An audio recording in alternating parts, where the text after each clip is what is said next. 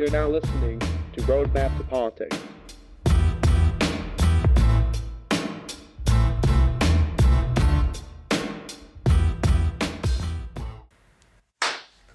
Hi, welcome to Roadmap to Politics, a show where we try to detoxify political discussion in college and the U.S. Yes, I'm your host, J.H. Veerhoff. And I'm your other host, Alex Martinez. So today, we're going to be doing an episode on tariffs and trade. I thought it was pretty relevant, and so, we did the elections last week. I thought it went pretty well, I don't know. Yeah, same here. It was kind of a interesting, just like a start, I guess. Yeah. Once you point that out, oh, gosh. I realized halfway through that was just not happening. I mean, it's like 7 at night most of the time when we start this. So it's just like... Yeah, right now it's 8:14 on Tuesday, October 23rd. I mean, it's going to be hump day tomorrow, so that's good. Heck yes. And I am going to be deliriously tired for it. Dude, same. I'm going to be maybe asleep for 2 hours tonight. Oh, you're lucky. I'm going to have half an hour sleep. Bad. Okay, so anyway, we're going to go over tariffs tonight. So we got to start out for anybody who just doesn't know what a tariff is. It's been all over the news recently because we've had that trade war with China where we've been escalating tariffs back and forth, and it's kind of just been this push and pull. So what is a tariff? Well, it's a tax on an import. It's generally used as a source of income by the state or the country. And basically anything that is imported, if you impose a tariff on it, you impose a certain percentage of its value. So for example, a 5% tariff on a $100 good, you'll have $5 that just goes straight to the government. It's basically like sales tax for an import.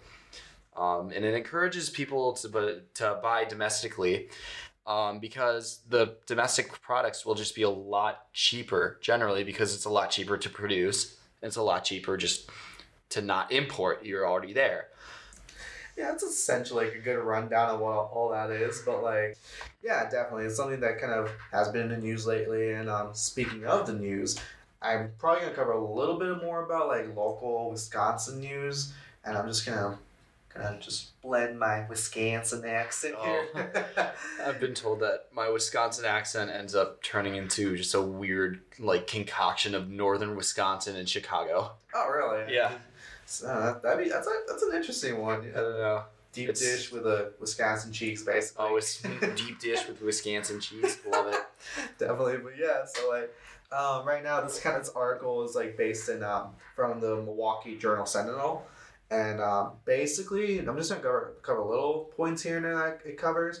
And it's pretty much talking about how these tariffs are affecting Wisconsin-owned businesses, mostly small businesses, and pretty much those implications that these tariffs have. So, for example, it does talk about three countries that tariffs come from, primarily from the European Union, Canada, and China.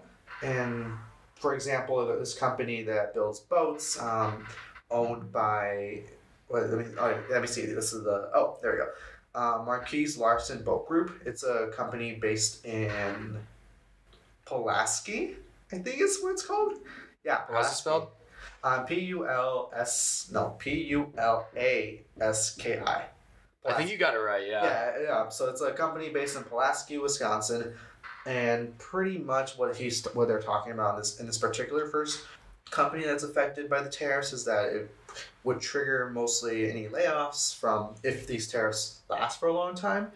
And the tariffs were mostly from 25% tariff on boats built in the U.S. This was placed by the EU. And then another 10% tariff was placed on these boats that are built in the U.S. that are shipped to Canada.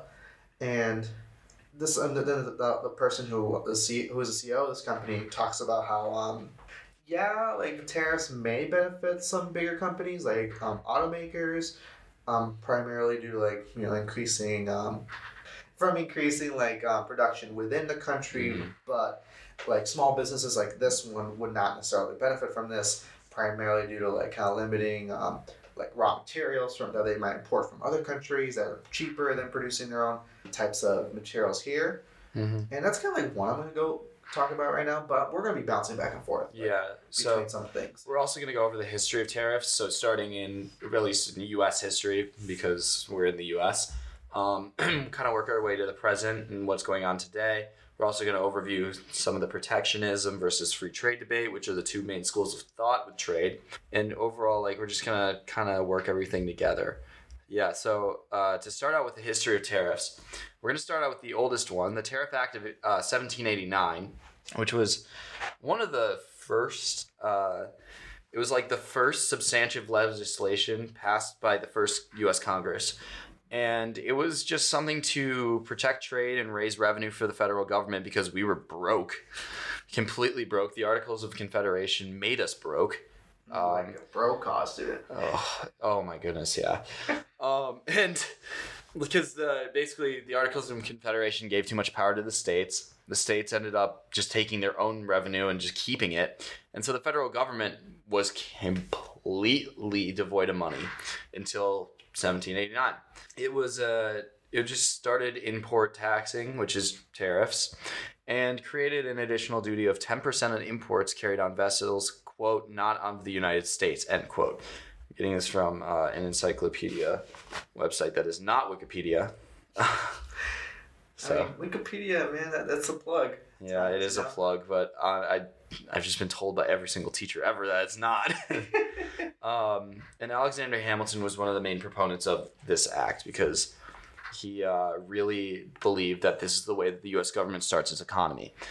It was because it was a key source of revenue, and it was actually until 1913 a key source of federal income tax, or federal income. It was a tax that was a key source, and so this act lasted longer than a lot of other ones, and it was because the U.S. government didn't have an income tax before 1913, which really, like, that's a long time to go without income tax, especially it was, yes, a response to the Gilded Age in the 1890s, but still, like, Lord, that was a long time. It definitely is a pretty long time. Like, I don't know, like, you just kind of think of it like throughout history, you see a lot of these different things that's come up. And, like, let me see, like, I feel like income tax is such a basic concept to think about. Like, it doesn't take, like, 100 plus years to think of that. Right. Well, I mean, before the income tax, of course, corruption was rampant in the government. Oh, definitely, yeah. Before that, it was like, you tax us. There was still that mentality of you tax us, you die. Yeah. Sort of. That was up until, like, the 1820s. Then Jackson came along, and that's actually a pretty good segue into our second tariff, the Tariff of Abominations, which was a tariff of 1828. It was intended originally to protect northern industries. So all the manufacturing, the shipping, all the lumber in the north, which really did not benefit the South, which, because of that, it causes a secession crisis. So basically what happened, there was 4 years from the passing of the Tariff of 1828 to the passing of the Tariff of 1832, which caused a nullification crisis during Jackson's presidency. And that was around, the rate wasn't even that high. It was around 35% on imports, which is actually ridiculously high for today's standards. Oh, definitely, yeah. But compared to, like, other, during, like, World War II, that was way higher. The World War II rates were up to 48% in Italy. Mm-hmm. Yeah, like, even now, like, the rates, like, especially like the U.S. is like 3.5% from like 2007. Yeah. And yeah, like, and also I'm just getting these stats from like the USTR, and like we'll have these links on the show notes that we're gonna keep promising until they're properly done. Yeah. Yeah, but like, yeah, definitely, like, those are, when you think about it back then, like, maybe like probably the technology and like the not necessarily technology, just like the systems in place of like trade were probably a lot different than now, where there's probably more globalization that we're probably gonna talk about a little more as we go along. Yeah. But yeah, it's like one of those things that's like pretty interesting just to like see those like huge contrasts in like tariff size or percentages. When you think about it, like 1828, there really isn't that much globalization. Yeah. Like the U.S. was the first colony to rebel, or in the British eyes, have a civil war and win. against its own mother nation. We really didn't have anything but European in the U.S. essentially, and some East Asian countries that were really, really prominent in the international scene, and trade just wasn't as big. Today, the global networks are so interlocked interlinked, and everybody relies on each other for trade that it's kind of just completely 100% different. Mm-hmm. Yeah, and I think like we were talking about this earlier, how there's like this kind of shift when countries develop when it comes to like the protectionism versus free trade, and like back then I can just imagine it was like you're not even fully developed at that point to really say, oh yeah, let's establish trade with so and so country, and like how are we going to establish those more modes of communication at that point, you know? Of course, and we really didn't have any historical precedent for any of the protectionism free trade stuff that we see today. Like a new country, for example, like let's just call it Jhistan, comes into the international scene and wants to start. There will be organizations, there will be other nation states, as long as the Jhistan complies with everything, that will come and try to help it develop and really just grow its economy to a point that it can start to self-suffice. Back in the 1820s, you really didn't see that ever. So you go through the Civil War of the United States of America, and it's kind of just still very tense between the North and the South because their economies were so different. And suddenly, after 1865, the U.S. is whole again. The South is starting to try to industrialize because it realizes that it cannot sustain slavery because it's illegal. Yeah.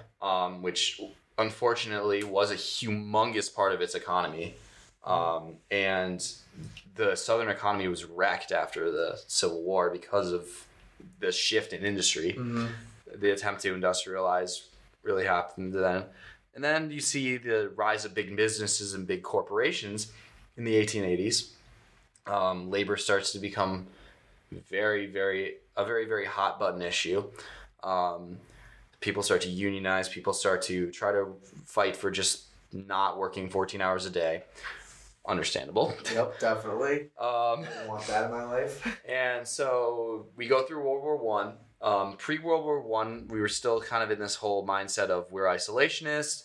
We tried colonization a little bit. It didn't really work. Like we got a couple of territories that we still hold on to, and then we got a couple of territories that were very rebellious. And suddenly in World War One, the whole world changed because we have a lot of just differing ideas, a lot of different conflicts happening at the exact same time. It was the war to end all wars. Suddenly America is thrust in the spotlight because we were not as affected by the World War One as the European nations, because we weren't our land wasn't decimated. Yeah. So we get into the 1920s, and there's a huge boom, post-war boom, because the U.S. is selling everything to everybody. And suddenly somebody, their names are Smoot and Hawley, they make a tariff.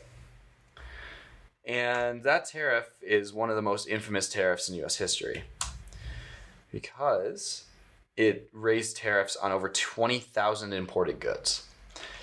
Yikes. Yeah.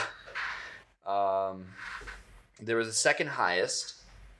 The tariffs were exceeded by a small margin by the tariff of 1828, which we already talked about, which was that Jacksonian tariff. The act following and the retaliatory tariffs trading partners were major factions of the reduction of American exports. And that's kind of why, and basically what that means is the economy dropped, absolutely dropped, because everybody's going through the Great Depression. Nobody wants, at this point, tariffs are kind of just like, people think that we can raise them as much as we want. We can't.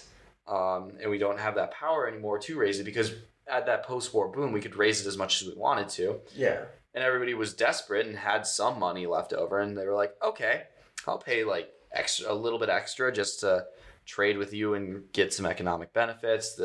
Everybody will be happier. We'll have trade, because generally trade will be a bilateral agreement.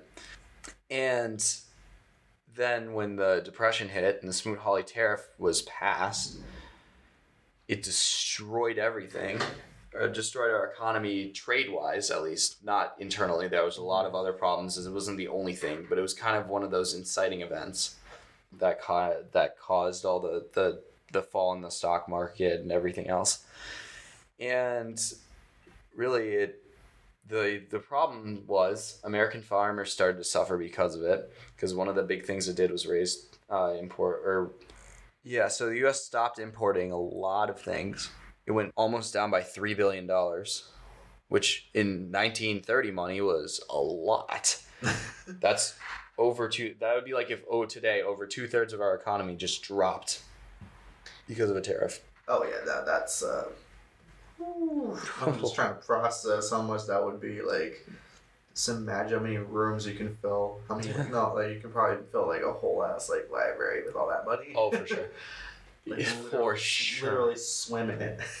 And that's kind of one of the reasons that the U.S. just started to struggle. But really, that wasn't the Smoot-Hawley tariff. Really didn't affect the U.S. as much as it did the world, because Europe was pretty reliant on the U.S. at that point for a lot of its goods and a lot of its exports, because we were kind of keeping them afloat because we had a humongous economy. And that lack of imports that the U.S. had just killed a lot of the other economies around the world too. And made the Great Depression way worse for a lot of different countries. And then, of course, afterwards, in 1932, so this tariff lasted a whole 3 years. In 1932, the Democratic campaign run by FDR, their platform was to lower tariffs, because it was very apparent about how much this tariff just absolutely destroyed everything. Mm-hmm. And this also caused, the Smoot-Hawley tariff also caused a trade war between the U.S. and Europe, which is why the economy was so tanked, because it shouldn't, in theory, tank our economy as much, because we're just kind of trying to boost our own. But so yeah, there was a trade war between the U.S. and Europe. According to NPR, the trade dropped over 26%, just world trade. And it eventually led Congress to give the discretion of trade to not themselves, but to the president. So that it gave more power to the executive cabinet than it already had. And we're going to definitely talk a lot about that, because I have a Wall Street Journal article here that kind of talks about that. And we're going to talk a little bit about how Trump, like, or at least like modern day era, how like Trump is influencing or like just like the discussion of tariffs when it comes to like the Trump era. And primarily it's focusing on like the trade war with China right now, and also some things I think we were talking about were also like renegotiation of NAFTA, which is a North American Fair Trade Agreement, which is now kind of in the process of being renegotiated as the United States, Mexico, and Canada agreement, I believe that's what it's called. Yeah. USMCA. Mm-hmm. There were a couple of trade agreements that happened in the 1960s and 1970s, and Reagan also expanded a little bit on the trades. However, the general thought was that after the Smoot-Hawley tariff, that tariffs really weren't great for the economy. There was a lot of fear after, because the Great Depression, mm-hmm. or that trade would be so badly impacted by tariffs that we just should have free trade. So our tariff rate was just dropped. So you see, like, according to the WTO, from 2007, you see trade rates really spike in the 1930s because there was a trade war with Europe. However, also, there was just people started to basically try to help their own economies because their economies were suffering so much. So everywhere had a very high trade rate. The U.S. kind of had it at 1913 as 32%, 1925, 26%, 1931, 35%. And the difference between that and, for example, Italy started out in 1913 as 17% for trade, and in 1931 was at 48%. So you see that this trade war really does affect everybody because everybody's trying to help themselves the most. Compare that to 2007, where the U.S. trades rate is 3.5, and every single country that's in the European Union, at least in 2007, had a 5.2% import tax rate. So there really was just a global trend of tariffs are bad, we should not have that, which has been the rhetoric has kind of been flipped again to like nowadays. Mm-hmm. Yeah, that tariffs are kind of needed just to like kind of improve one's own economy, which is pretty much like a standard like debate when it comes to keeping tariffs, which is an understandable position. That's something that I was kind of reading in this the Milwaukee Sentinel article, which like I'm just quoting a professor right here, where from Concordia University, which I think is in Wisconsin. It is. Yeah, like Concordia University in Wisconsin. And this is Van Mobley, who is an associate professor of history there, and he mostly covers like trade issues like this.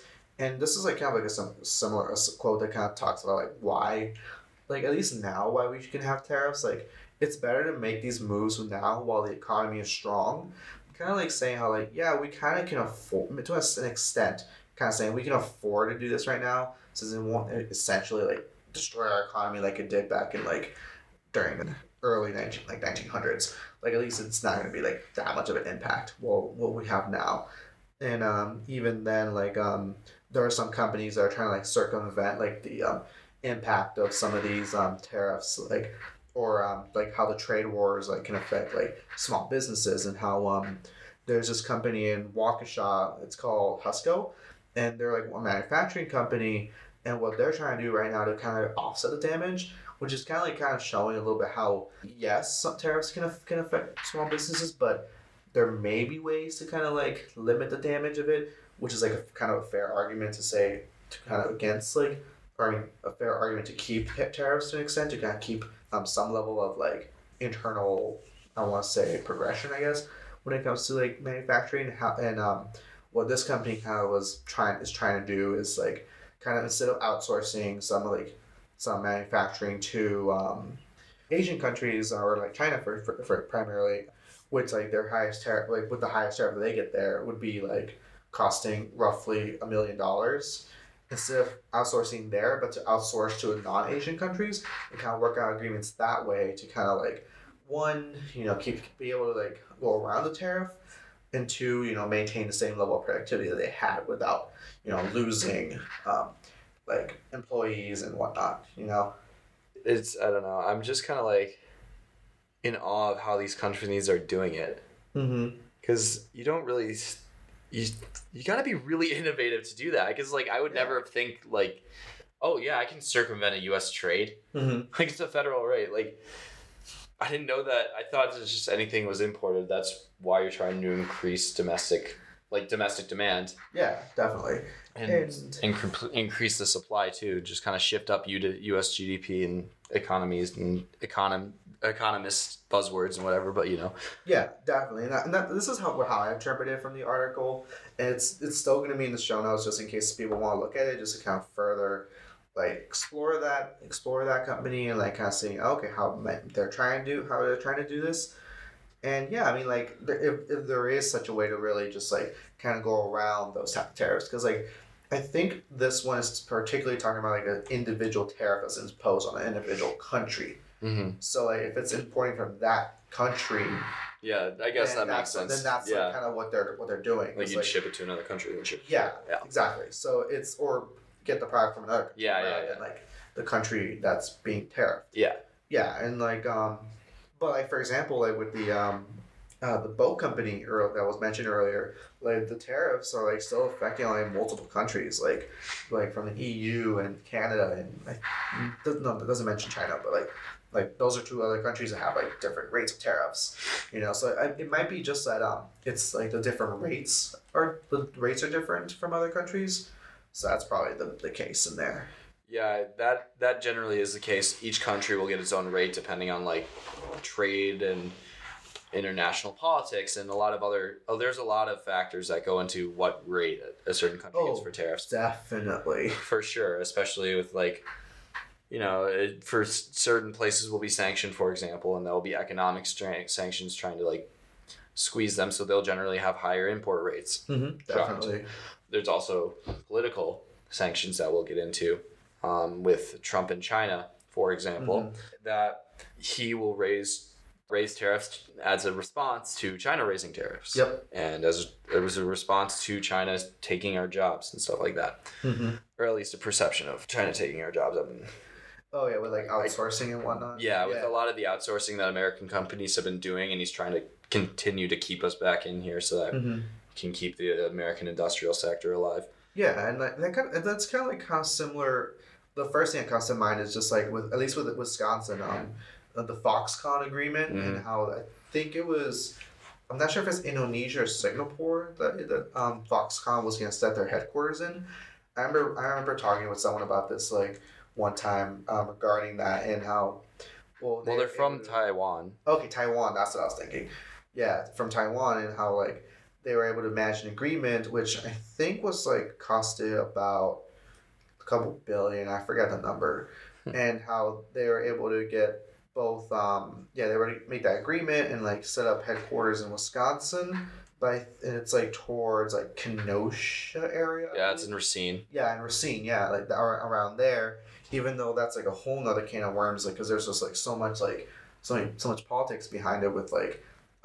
Both like the environment, how that's gonna have a role, economic impact, and I think I heard someone talking about how people from Illinois will be getting the jobs also from there too. So that's Racine's really close. If you don't know the geography of Wisconsin, Racine's very, very close to Illinois. So a lot of people from like the suburbs of very northern Illinois or like even Chicago maybe will try to get some of those jobs as well. So so that's like a whole other thing to talk about. But yeah, so it's kind of something I think about like when I think about keeping jobs in the U.S.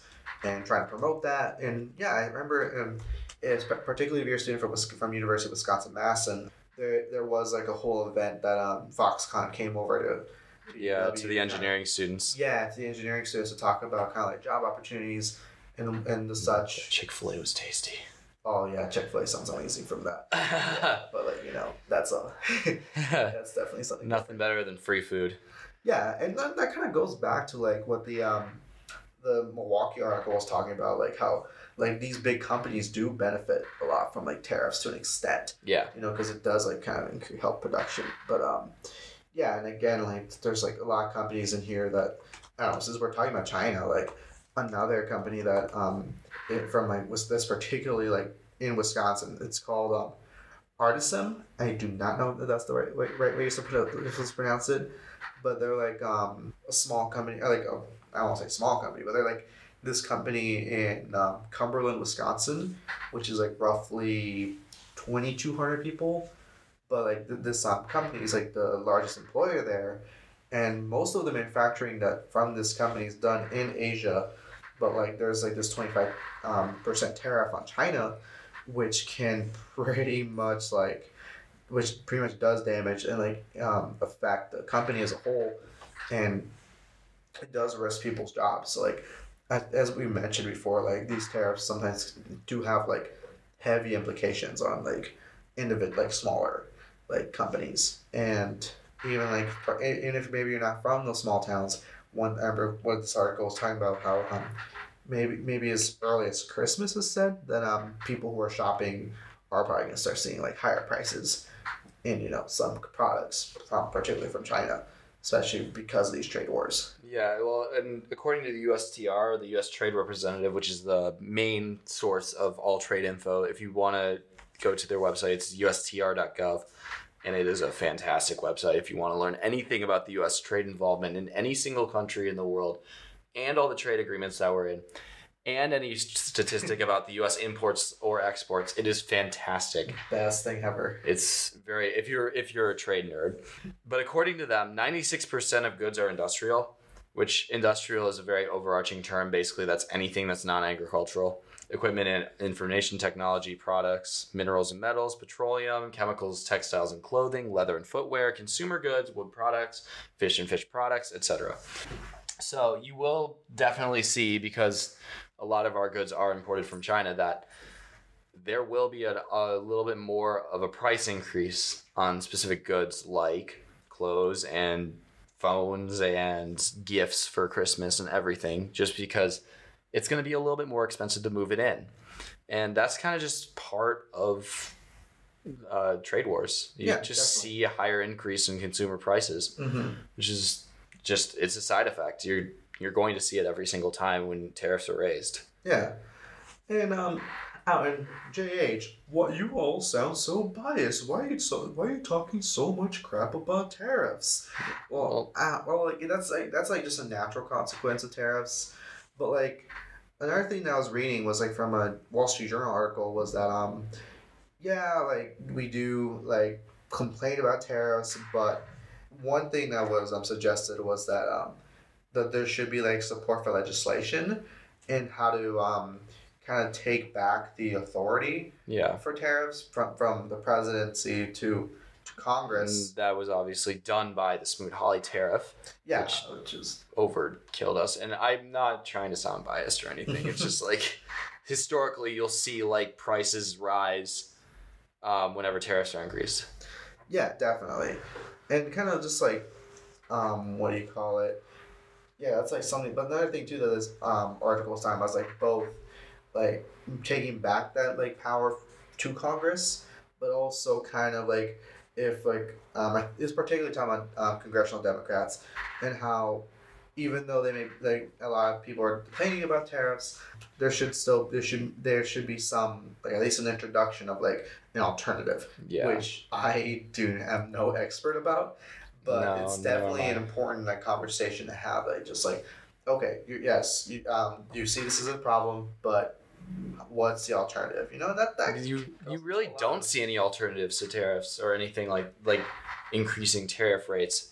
Like obviously the alternative would be to decrease them, but the problem is that there's a bunch of economic implications that come out of that complicate everything. Yeah. And once you start to raise tariff rates, it's very hard to lower them because your economy starts to adjust. And if you start to just drop them, that's a problem. Because you will have a lot of other things that happen. So it is, on one hand, yes, lower trade rates will lead to lower consumer good prices. That's just a fact. However, if you need to offer like a solution as well, if you want to lower the trade rates or the tariff rates, because otherwise it's just not gonna happen. And honestly, we're not experts in this, so like if there's anything anyone wants to correct, definitely feel free. Shoot us any email. Send an email, leave a comment on our SoundCloud or whatever platform this is on that you're listening to. But yeah, I mean, like it's a very interesting thing to think about because I mean I don't know, like I'm learning a lot more about tariffs like recently, particularly because of like what's currently in the news about it, but also it's something that like I was briefly, because like a lot of the historical stuff we were talking about was stuff that I remember back in high school. Like these are things I remember briefly learning about, but not really looking at the implications of like what it has on like both modern day economics or modern day trade practices, I guess is the best way I can word it, and kind of like seeing how those two connect. And that's what we try to do in this show. We try to bring some historical elements, some discussion elements, all some that econ jazz. Elements, just political, apolitical, political. Yeah, and it's like it brings a good conversation to the table, because like it's especially when it comes to like when it comes to like political polarization, it's like hard to just like sit down and just talk about like hash out things like that, Right. And one thing I found interesting too with the same Wall Street Journal article was that like this quote from a rally, the Donald Trump rally, basically like I'm not sure how valid it is. If I can find the source from that exact quote, it basically this is what it says. We lost $817 billion a year over the last number of years in trade. In other words, if we didn't trade, we'd save a hell of a lot of money. which I can see, but definitely need to like really look at all the numbers for that. But it is an interesting statement, kind of like showing kind of like how this the rhetoric of pro tariff, I guess, or pro protection, protectionism, pro. And also another thing was like the Wall Street Journal article also was talking about how economists estimated that about for each job that was created by Donald Trump's metal tariff, specifically metal tariff, that 16 would be lost, which would make sense. But again, it does go back to this idea of like what is the alternative? How do we go about trade? And this seems like something that like, why should I care? But as we mentioned before, it just has a lot of implications for like jobs, prices, if that's something that you care, like, right, close, like jobs and whatnot, However, I mean, economically, trades are still beneficial, or tariffs are still beneficial because the government does take in money. We do have more revenue out of this, though. Yeah. There are going to be benefits and there are going to be just not benefits. So, I mean, you just got to kind of take it as it is. If you want to raise tariffs, there's going to be higher prices, but the government is going to have more revenue to work with. Mm-hmm. If you don't want to raise tariffs, if you want to keep them low and be more of a free trade, you will see lower prices, but the government's going to have to find other ways to get that income because it needs it. Which it could go either to taxes or, various other sources for that, which again is like one of those things that like, which people much smarter than myself can probably like figure out, but also like it is something that's like important to know, especially when you're thinking about perhaps like, as we go back to the previous episode, talking about like candidates and whatnot, like what are their views on trade, and sometimes whatever your personal views are, taking into account like those pros and cons of like a specific topic, definitely an important thing to think about. For sure. So I got one question for you. Yes. Have you ever heard of the prisoner's dilemma? It sounds familiar. Yeah, I know it has to do with prisons. Yes. As it says in the name, and it's like it's like kind of like a situation where you're just not sure what the fuck's gonna happen. Yep. Yeah. So prisoner's dilemma is a thought experiment, basically where, and this is a very, very, very prominent experiment in international relations. Essentially, it is an experiment where two prisoners are put into a room. They have committed a crime together, and they're offered two options. They can defect or snitch and rat out their other prisoner, or they can stay silent. If they stay silent and the other prisoner stays silent, they each get 2 years in prison. If they rat out the other prisoner and their other prisoner, stays silent, so it's beneficial to them, they go free and the other prisoner stays in jail for 5 years. If they both snitch on each other, they both go to jail for 6 years, or 3 years apiece, excuse me. And you can see that it is the most beneficial for them to work together, to cooperate. However, in reality, they're going to defect they're going to snitch on each other because it is more beneficial to them, personally. So this is going to be a segue into protectionism versus free trade. So there are two schools of thought when it comes to tariffs. We've been going over it a lot. Oh, yeah. But we really haven't named it yet. Mm-hmm. There's protectionism, which is very pro-tariff. You're protecting your own interests. It is all about the state, the internal state. We've been talking about how states receive benefits from raising tariffs, how they receive personal benefits. However, you are screwing over the world globally, which is where this prisoner's dilemma comes into play. It's very beneficial for the country to raise tariffs. However, at the end of the day, it's way more beneficial for the globe to not raise tariffs because then trade's going to be a lot easier and you can get more resources that you want, especially poorer countries. Yeah. And like also with like free trade, it's one of those things where it's like it is more of a globally focused, or as some people would call it, like globalization, when it comes to trade. And like having some of these lower rates can increase access to like various goods. Like for example, like a company another company in Wisconsin here called Delta's Children's Product Corporation. They import a lot of their raw materials from China. So like in a sense, like having like these lower tariffs can really benefit some companies, especially when like producing our own raw materials may not be necessarily feasible. Right. Especially if you're thinking about like Wisconsin and like maybe perhaps trading interstate might not necessarily be the most efficient way to like get some of the important goods, you know, because like for example, like we're making phone parts, for example, like in China usually it's like a lot cheaper. I mean, this is gonna go whole hella ethical though, but let's just ignore that right now. That's gonna be a whole hard thing. But like for example, something's gonna be cheaper to make a product in another country and importing it here, and also like for example, I remember another example would be like windmills.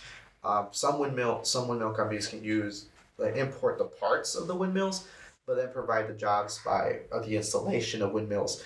And I remember this from I think it was a talk, but also I forget. I'm trying to remember what the article was, but there was an article for example, like this is kind of an older article from like 2009, but still kind of valid with the point of windmills. For example, kind of like how we were getting a lot of these windmill turbine imports from Europe and Asia, and then installing them in the U.S., which at the time it wasn't necessarily the most feasible to have U.S. manufacturers, but that is something that's kind of like I think about when it comes to like just like the importance of having like lower tariffs and like accessibility to different like things that may not be available within the same country. Mm-hmm. I mean, that quote by President Trump really would be it would be very beneficial for the U.S. to manufacture it. It's not possible. There are some things that we just do not have in the United States that we need all the time. Yeah. And so, I mean, like, if we tariff it a lot, there are benefits to our revenue. However, there are some goods that we just absolutely need. There are some products that we absolutely need. There are some inputs that we really, really, really, really, really, really, really, really, really need. And so there are some stuff that being an isolationist in the modern world is not possible anymore. It really wasn't possible after the 1800s when globalization began, after the Industrial Revolution, and it's extremely not possible now. We're just too interlocked in the world. So, yeah, it would be nice to be like, yeah, we can just get it out of it. But in all honesty, like, we do need a little bit of trade at least, just to remain, like, within the world. Yeah, definitely. And that's, and again, that's also, like, open for, like, not necessarily for interpretation, but it's definitely open for kind of, like, open for more research and looking into it. But this is definitely kind of like a small layout of, like, what we have, or like our understanding of tariffs, and just kind of our own little research for it, which, you know, pretty interesting stuff. Well, this is it for the second episode of Roadmap to Politics. Thank you so much for listening. I'm J.H. Vierhoff. I'm Alex Martinez, signing off.